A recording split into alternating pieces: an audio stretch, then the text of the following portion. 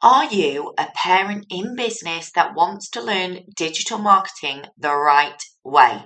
So you've got an amazing business and you want to shout it from the rooftops. You want everyone to know about it and you want to generate consistent revenue. You love the idea of your business working for you whilst you are busy making memories with your family. The one thing stopping you is digital marketing. From SEO to blogging, from creating your own digital courses to creating podcasts that parents will love. My Bump to Baby has the solution. We have launched our digital marketing academy, and it is designed for parent-focused business owners to grow and scale their business with ease. Our academy can be accessed from anywhere on any device, which means as a busy parent in business, you can learn on the go with our bite-sized, straight to the point videos. Join us today by visiting the link below and have 7-day free trial on us to see if the area is right for you. Click the link under this podcast to start benefiting today and access our training right away. We look forward to seeing you in there and teaching you everything you need to know about digital marketing for parent-focused businesses.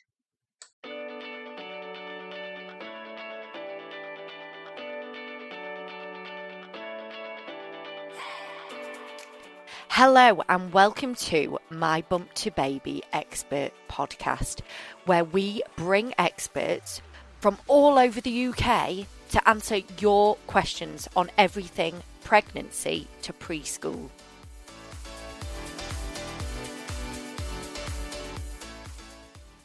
Today we are speaking to expert Paula Lavandada, and she is going to be talking to us all about gestational diabetes during pregnancy. I hope you enjoy this episode.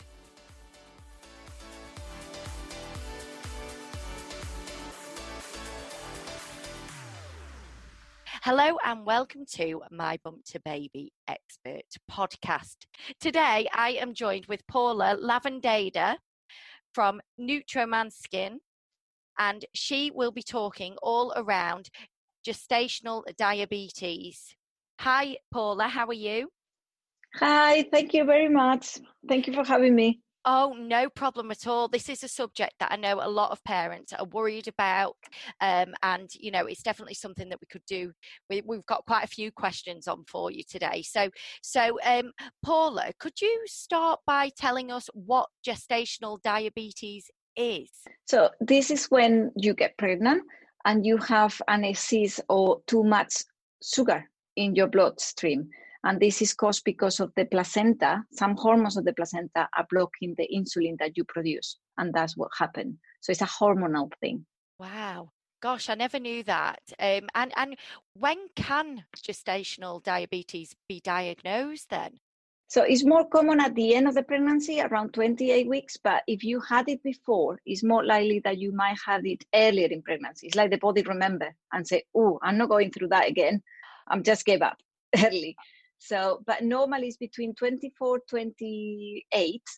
And then some people, if they manage the body to work hard, they don't show up any symptoms until 37 weeks, 36 weeks. Wow. That's crazy. Right. Okay.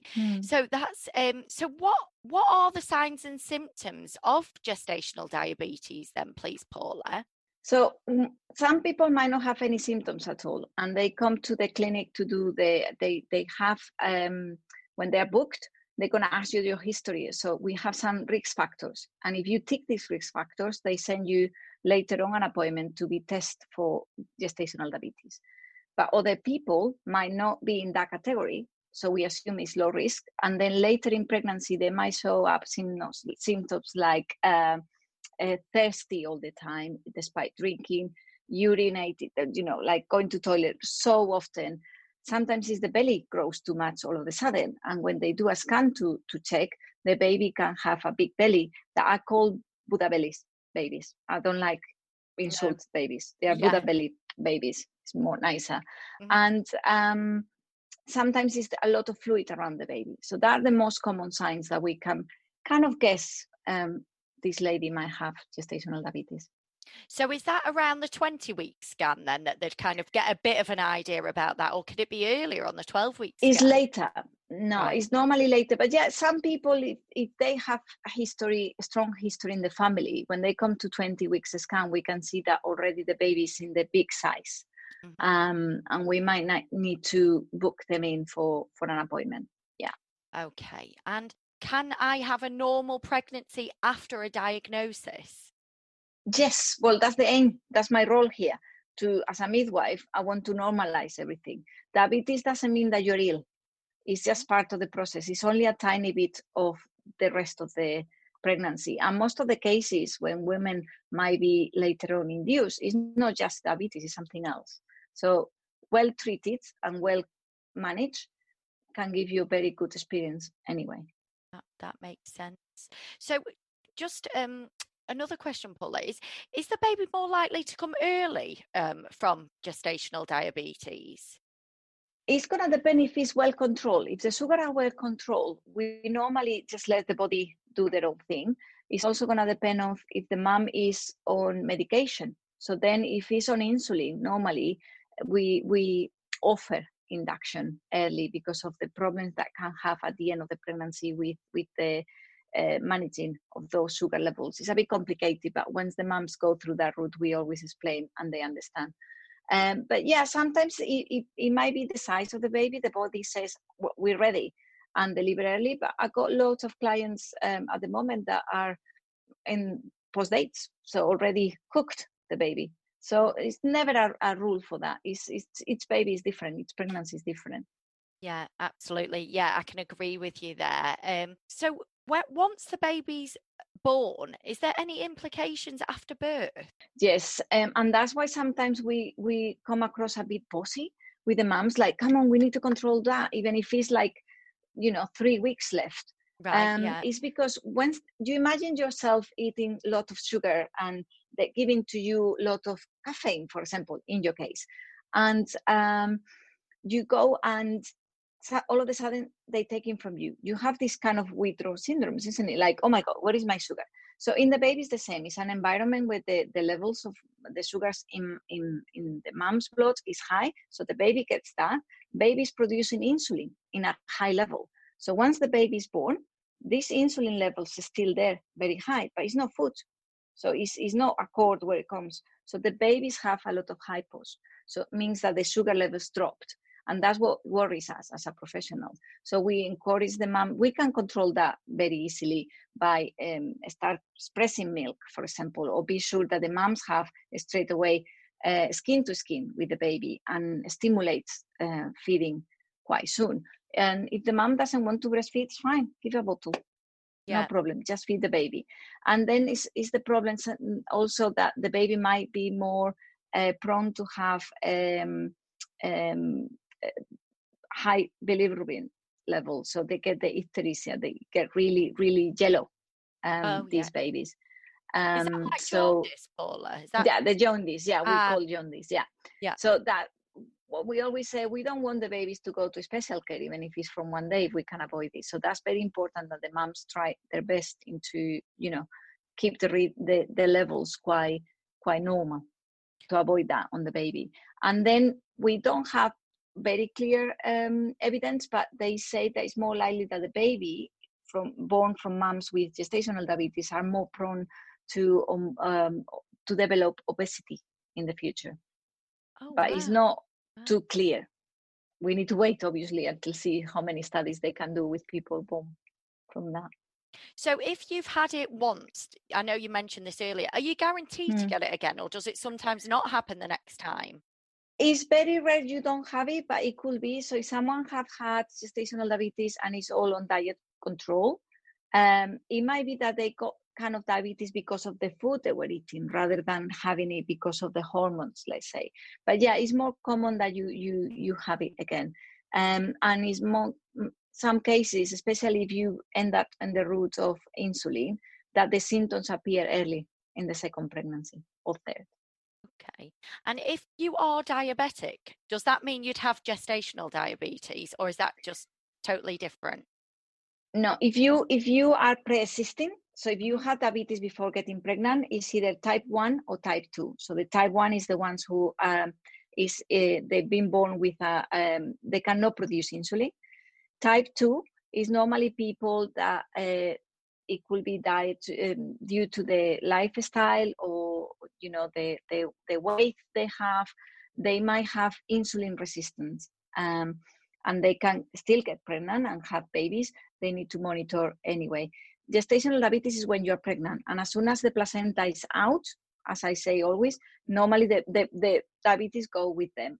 However, it's very important, it's a 50-50 chances for this mom diagnosis with diabetes, gestational diabetes, to have type 2 or develop type 2 within 5 years. So it's something that they don't pay too much attention, but it's very important. And it's not due to how well you eat or kind of how active you are. If it's kind of like it's already in your genes, Yeah. and it's more likely that you can have it. Not in all the cases, but yeah, it's 50-50 chances now. Okay. And is there anything that anyone could do to, like, any foods that they could eat to help with this gestational diabetes? Or I know obviously it is a hormone, but what do you advise for nutrition wise?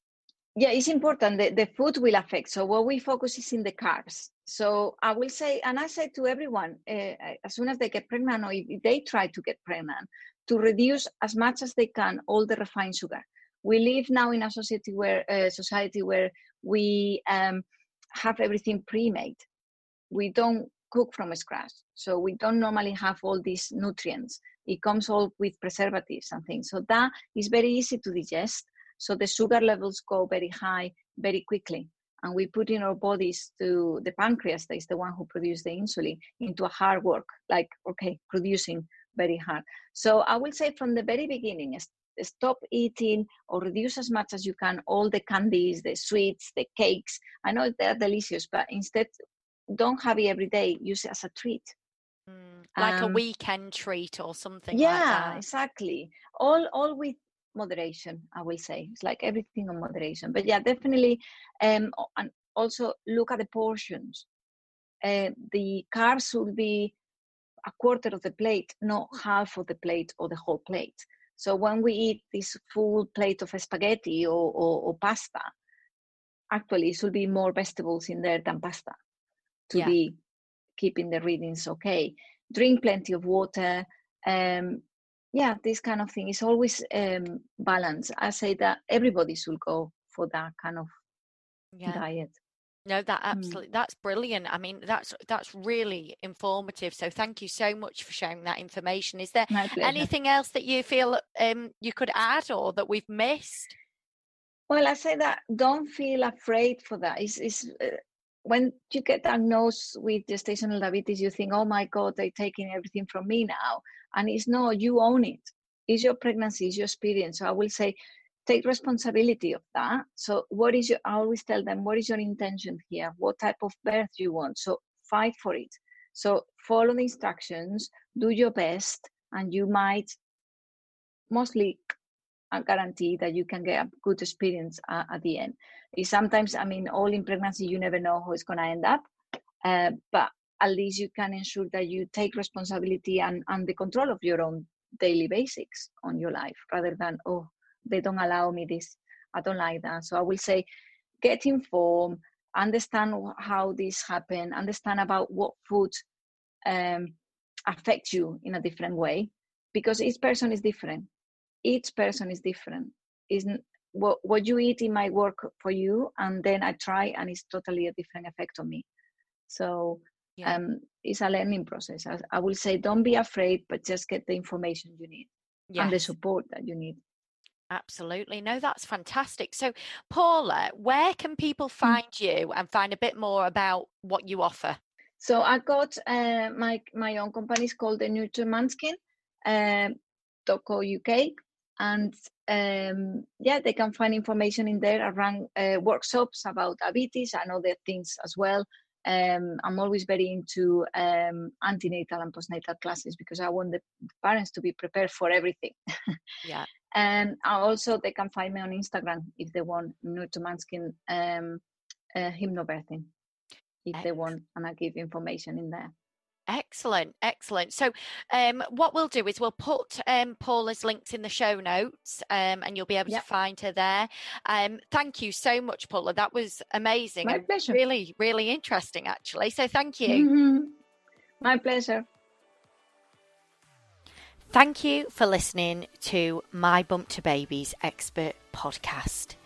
If you would like to find help and support from experts in your local area, head over to www.mybumptobaby.com, and you will also be able to find local pregnancy to preschool groups, classes, businesses and services in your local area.